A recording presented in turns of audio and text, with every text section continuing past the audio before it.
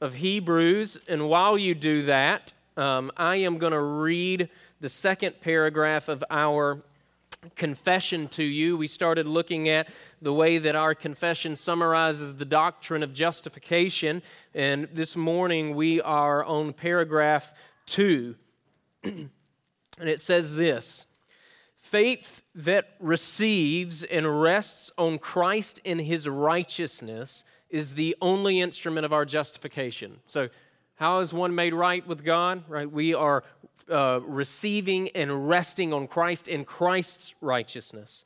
Yet it does not occur by itself in the person justified, but it is accompanied by every other saving grace. It is not a dead faith, but works through love. And so the confession there showing us the relationship between faith and works, that we have received a faith that is not a dead one, but it is one that increasingly loves God and loves other people. And so that is paragraph 2 of our confession in chapter 11.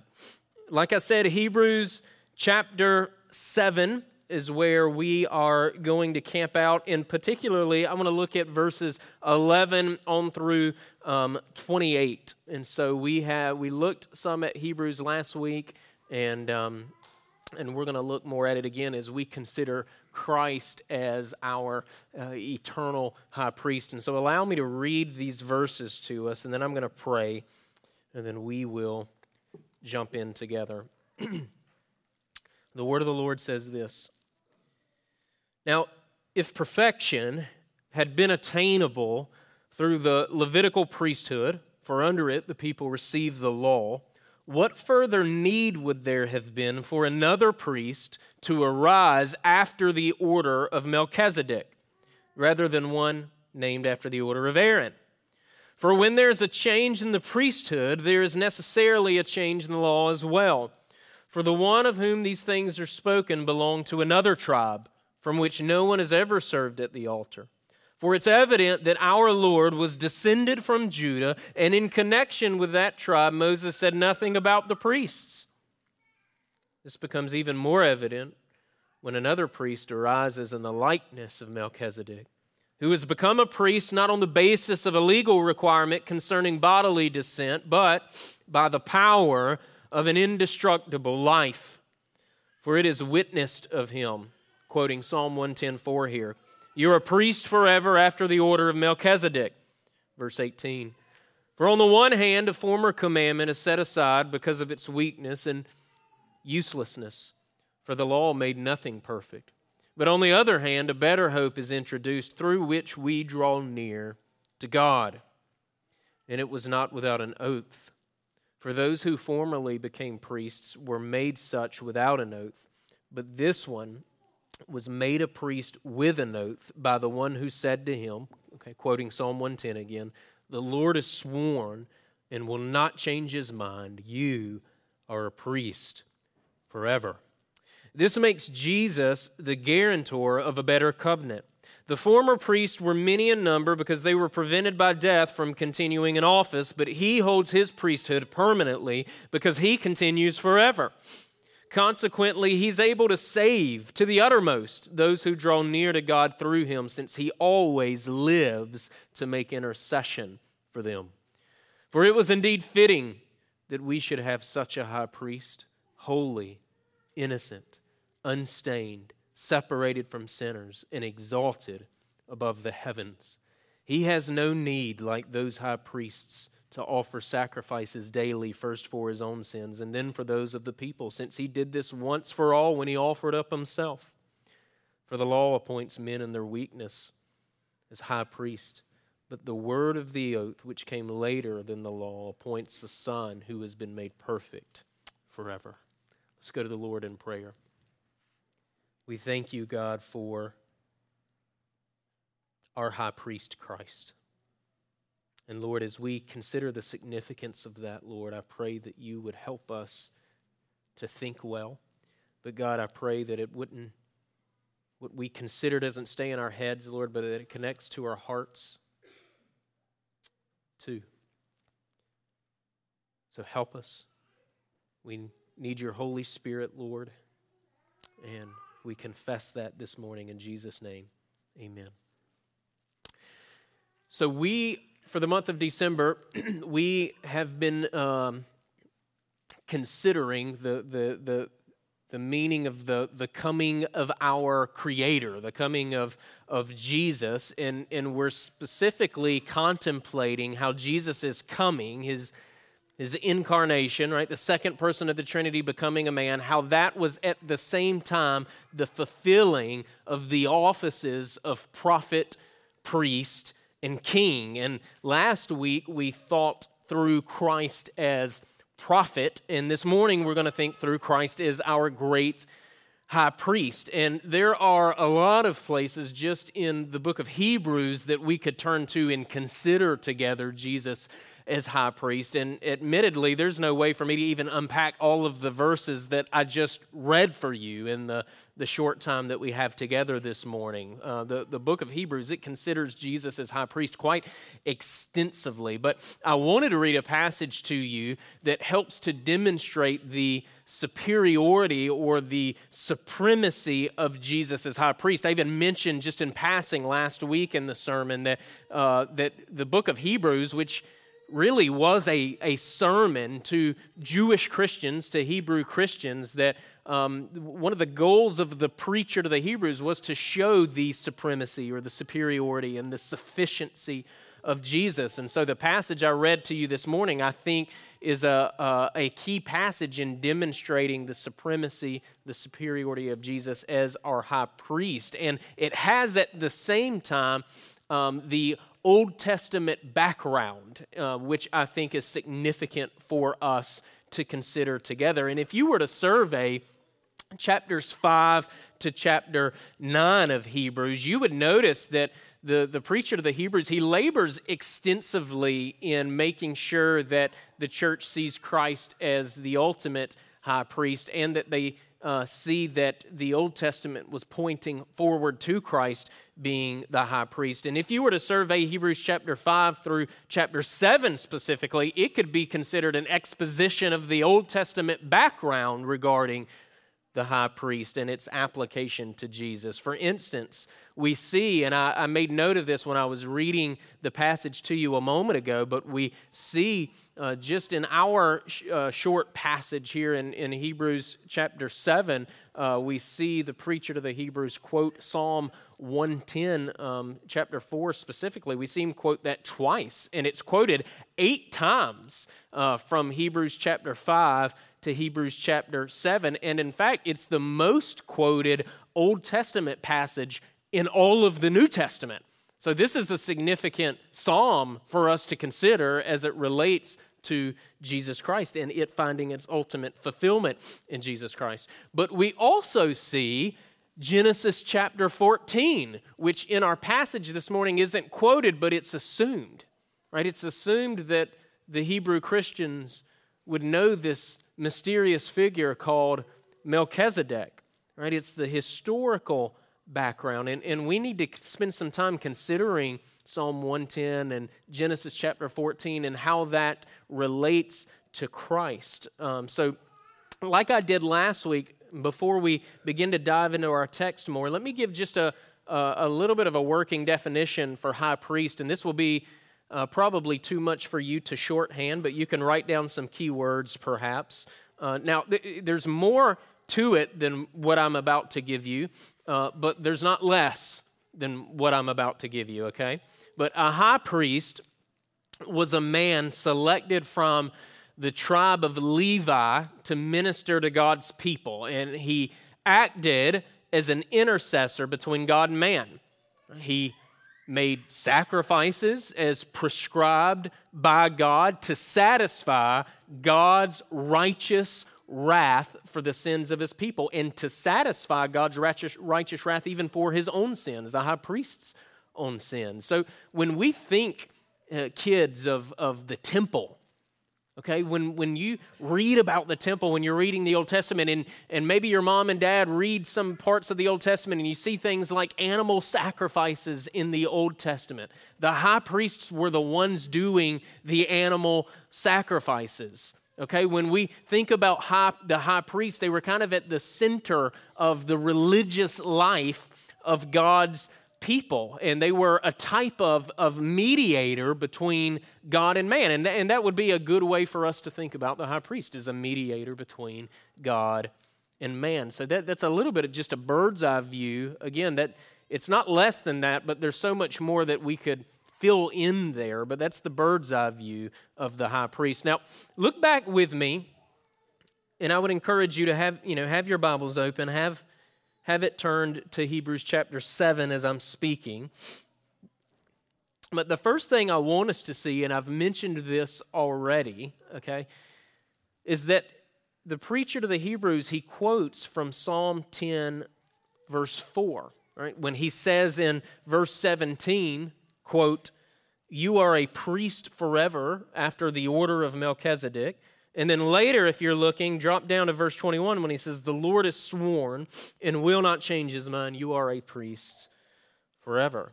And again, when you read especially chapters 5 to 7, you'll see that he really wanted the church to see and understand that Psalm 110 is ultimately fulfilled by Jesus, right? It's about Jesus as king, if you're familiar with Psalm 110, and we're probably going to look at Psalm 110 again next week and consider Jesus as king by looking at Psalm 110. But the first part of it is considering Jesus as king. The second part of it is considering Jesus as high priest. Now, let's spend a few minutes on this Old Testament background, because I think it's important for us as we're looking to consider the significance of Jesus fulfilling the office of high priest. And the best way, again, to do that is by us considering this mysterious figure called Melchizedek. Okay, he's mentioned several times in our chapter. He's mentioned several times in the early chapters of the book of Hebrews, as the author of Hebrews is trying to draw parallels between Melchizedek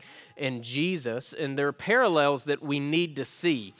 And almost everything that we know about Melchizedek, we find in Genesis chapter 14, particularly verses 17 to 24. And I'm not going to read that section. I'd encourage you to read that section. But here's what we know in summary form when we take the Genesis 14 passage, when we take Psalm 110, when we take our Hebrews passage that we're looking at. Okay, Melchizedek, he was a man that Abram, and kids, when I say Abram, I mean Abraham before his name got longer.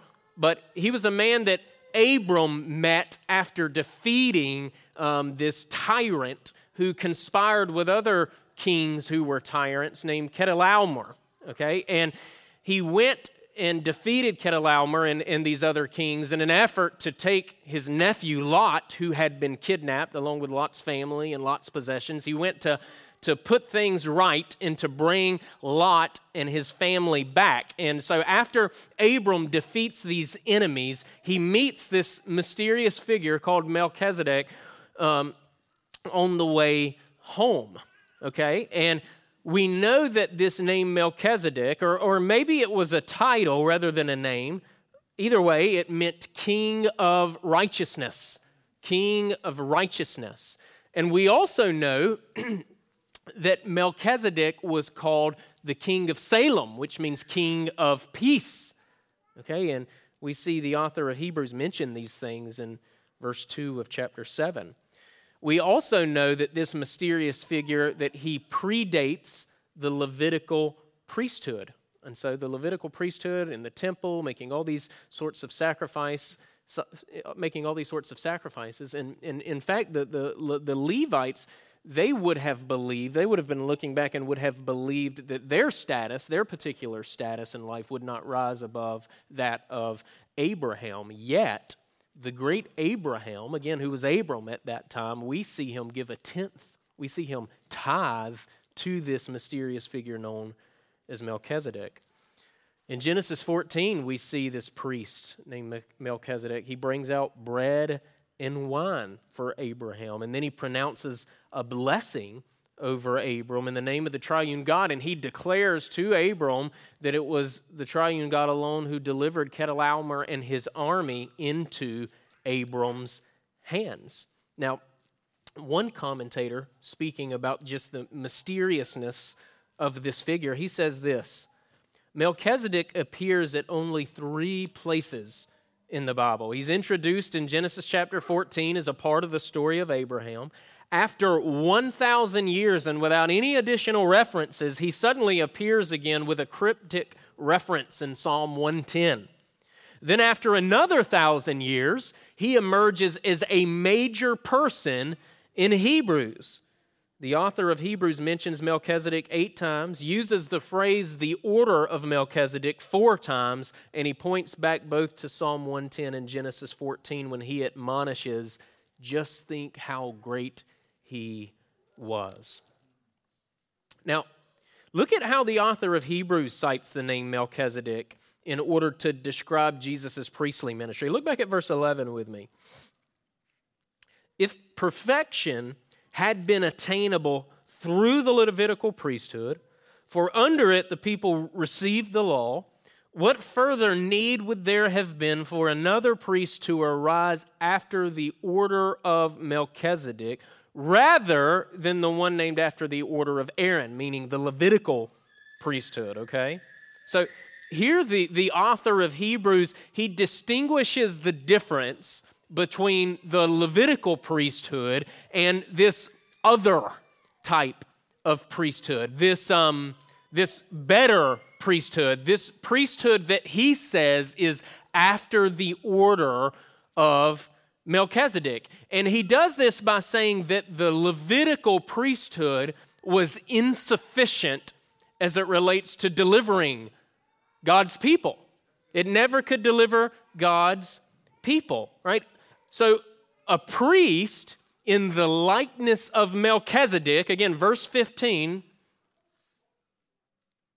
in verse 11, the order of Melchizedek needed to come because perfection wasn't attainable through the Levitical priesthood.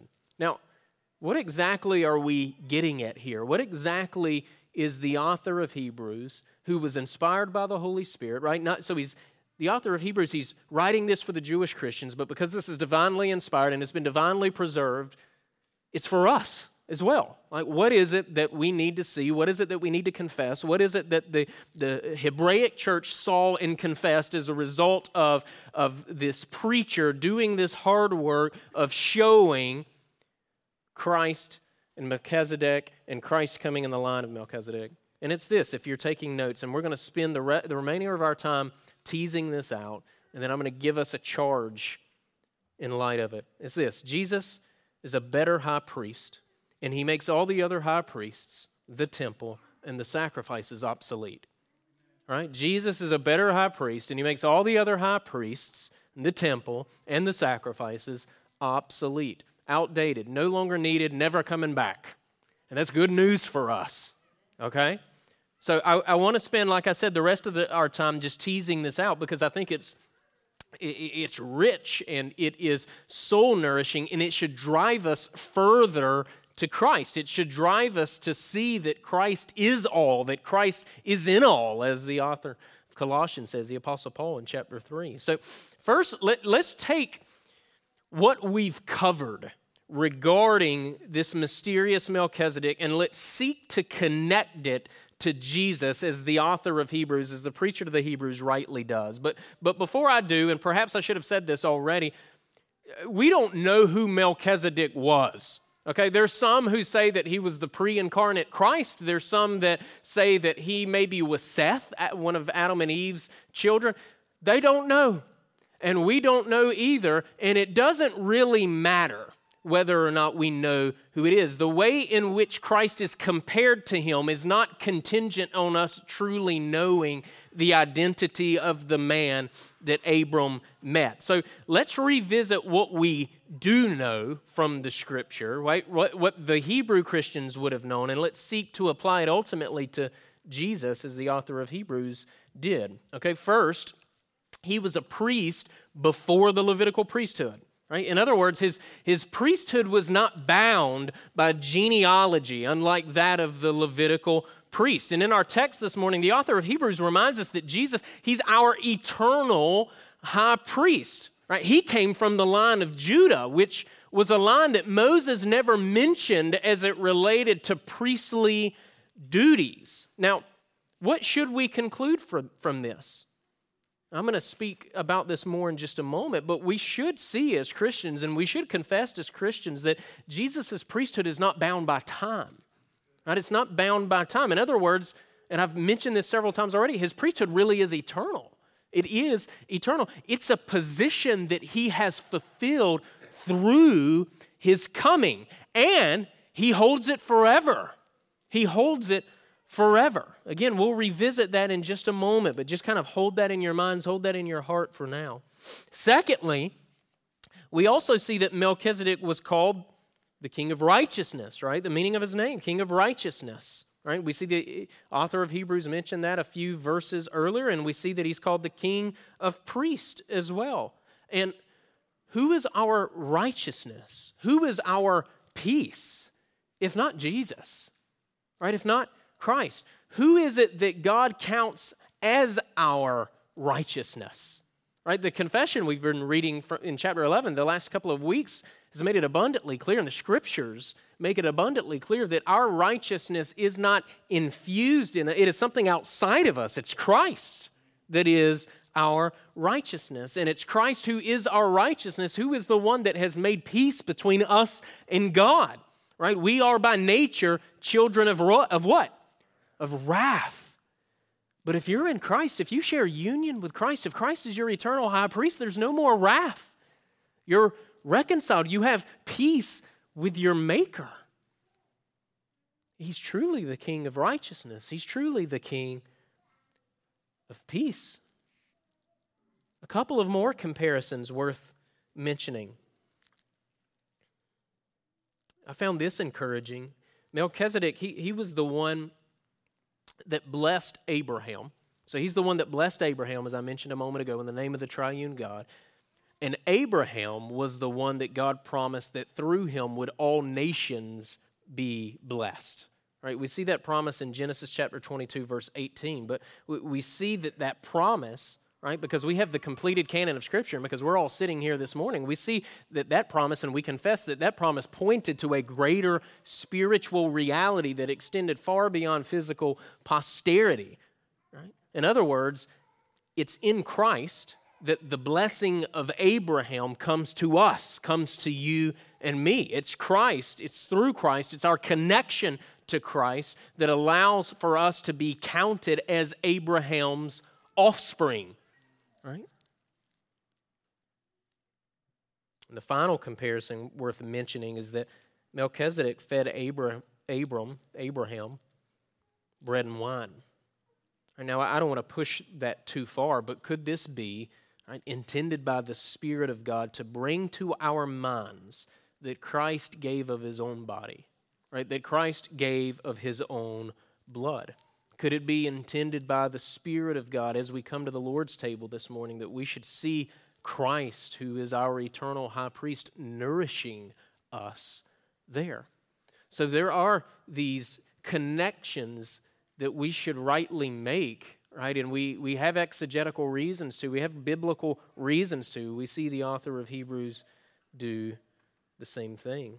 And here is what we, if we begin to bottom line this comparison here between Melchizedek and Jesus, right? This mysterious figure known to us as Melchizedek, he gave way to another mystery, right? He gave way to a better mystery, which is God incarnate, which is Emmanuel, the Son of God in flesh, who came to seek and save us, Jew and Gentile, to save us from the penalty that our sin deserves. That is what the New Testament calls the mystery of God revealed. Right? Now keep looking at Hebrews with me, because we see the author of Hebrews get even more direct as it relates to the significance of Jesus as our high priest. And remember, he's laboring to demonstrate the supremacy or the superiority of Jesus, okay? So the divine author of Scripture, the Holy Spirit, he wants us to see Jesus as our better high priest. And what are the ways, the specific ways in which he's better? Well, in a word, and kids, if you were going to take an exam that said, in what ways are Jesus better? Jesus is better in all the ways, right? He's better, right? But what specifically does the author of Hebrews say? First, he says that Jesus is a better high priest because he has an indestructible life. He has an indestructible life. And this goes back to the eternality of the priesthood that I mentioned a moment ago. Right? Christ's priesthood is grounded in his bodily and eternal resurrection. Right? Because Christ is resurrected from the dead, he is our eternal high priest. Right? So we see that verses 16 to 17, verses 23 to 24 in our text. And what does this mean? This means that we don't have a need for another priest. This high priest from the line of Judah, this high priest who supersedes the Levitical priesthood, is both before and he's after the Levitical priesthood, right? He's our great high priest forever, without end. And that's glorious news because this high priest is the only high priest who's conquered the grave. So he has an indestructible life. Secondly, Jesus is better because his priesthood is grounded in God's oath. He's better because his priesthood is grounded in God's oath. Quoting Psalm 110, the author of Hebrews says that the Lord has sworn regarding Jesus being our high priest. And he tells us that our God is a God that won't change his mind. We say that in verse 21. What's more sure than that? What's more sure than that?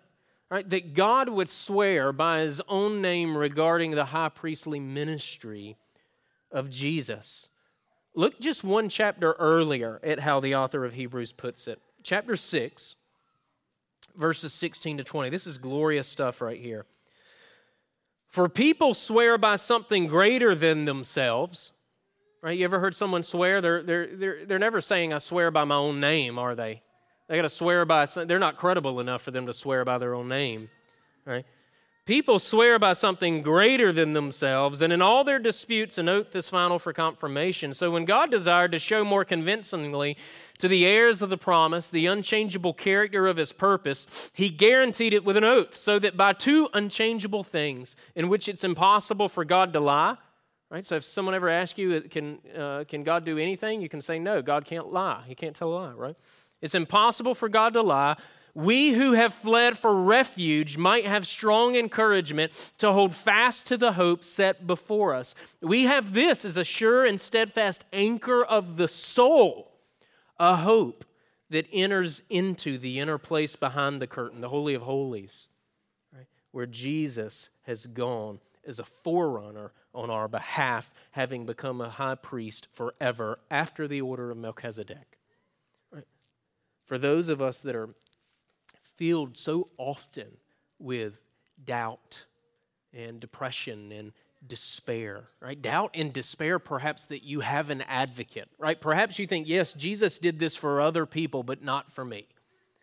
Right? You have here in the black and white words of Holy Scripture, right? And these words, they tell us that God desired to show more convincingly to the heirs of the promise, which is you and me, that we have a high priest forever. And God shows us this, and he guarantees us this through an oath. And we're reminded that it's impossible for God to lie, right?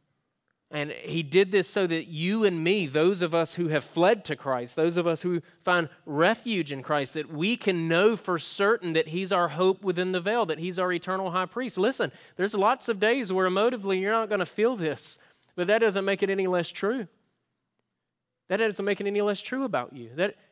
And the reason why is because God, who cannot tell a lie, God who will not change his mind, has told us that Christ is our eternal high priest, that he's our hope within the veil, that he's our access to him forever.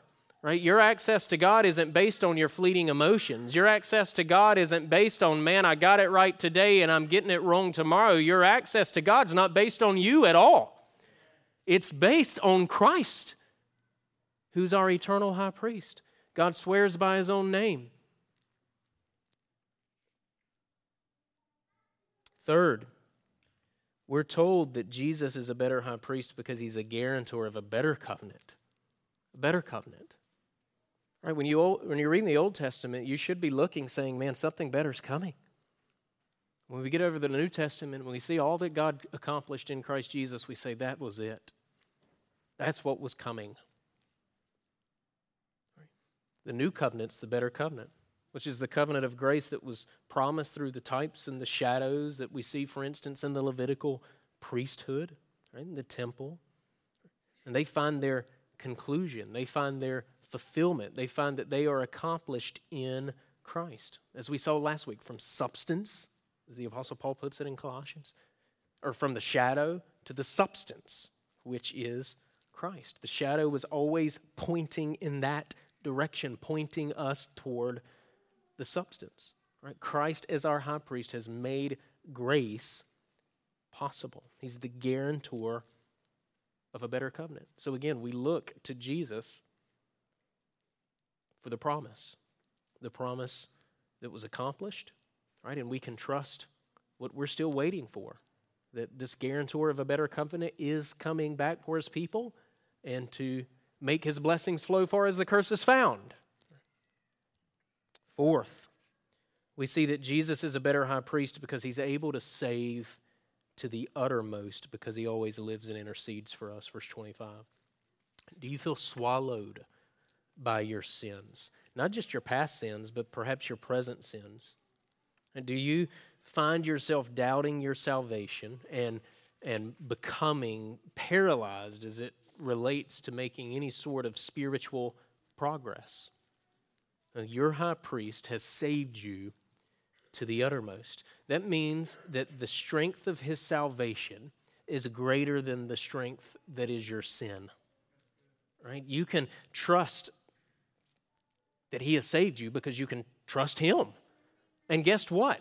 You can truly repent in light of that. You can repent because you have been saved to the uttermost. You can repent because the grace of God is stronger than the deepest stain that is your sin. So Christ has saved us to the uttermost, and he lives to make intercession. He's praying for you now. He's praying for you right now. Fifth, Jesus is a better high priest, and we could have broken all of these up and have, a long, long list, right? Could keep going on, but Jesus is a better high priest because he's holy, innocent, unstained, separated from sinners, and exalted above the heavens. There's sort of a rhythm to saying that, right? As if maybe that was something being committed to memory. But Jesus, he has no sins himself to be atoned for, right? We see all this in verses 26 to 27. Those former high priests, they had to make atonement for their own sins before they could even make atonement for the rest of God's people, and even that was just a temporary atonement. Jesus had no need of this because he's truly sinless. He's our perfect high priest. He's truly righteous, a perfect intercessor. And this connects us to the final thing to see. Jesus is a better high priest because he's the permanent sacrifice for sin. Right? The author of Hebrews, verse 27, he died once. One time. Right? There's no need for any more sacrifices. There's no need for another temple to be rebuilt. There's no need for another priest, another mediator between us and God. Right? Our perfect high priest, he's not just our high priest, but he was also the sacrifice. Right? Our great high priest sacrificed himself for us because he was the only one worthy to deal, beginning and end, decisively with our sin. So we can have confidence that our sins have been forgiven because Jesus is both our eternal high priest and he's our forever sacrifice. He was sacrificed once, and that one-time sacrifice was sufficient to cover our past sins, our present sins, those sins that we will commit tomorrow. And because of that, we shouldn't despair, right? And there may be this temptation, well, we're leaning heavily into being forgiven. What about those who would abuse the grace of God, who would be light about it or would be, treat it in a trivial manner, right? Someone whose heart's been captivated by the gospel isn't going to treat this grace in a trivial, light manner. Right? This is weighty, glorious stuff. So if you belong to Christ, be reminded this morning that He's your eternal high priest. He's my eternal high priest. And His sacrifice truly was sufficient for sin. And He makes intercession for you even now. What do we do in response to this? As I was thinking about this, what is just a practical admonition that I can give in light of this? And it's this. We have to repent of our discontentment of Jesus. Right? And I include myself in this. Right? I hope you know I have myself in view to any charge I'm giving you from the pulpit. But we collectively, we have to forsake all things that we turn to inwardly, turn to outwardly to try to find peace. Right? We have to turn away from lesser mediators, or rather counterfeit mediators. We have to turn away from our despair. We have to turn away from our complaining. We have to turn away from our excuses and see there our sufficient high priest who's accomplished our salvation and who actively prays for us, intercedes for us. So we forsake our discontentments, and as our forsaking of our discontentments is at the same time us drawing near to God to find our contentment and our peace and our sure footing on our eternal high priest. I read this as our call to worship earlier, but it's a worthy passage to end on this morning, and I'll pray. Hebrews chapter 4, verses 14 to 16. Seeing then that we have a great high priest who's passed through the heavens, Jesus the Son of God, let us hold fast our confession. If we didn't have hold fast to our why do we hold fast to our confession? It's because so often our emotions, our sins, our stubbornness is prone to letting it go. Right? Hold fast to the confession, right? That we have a great high priest.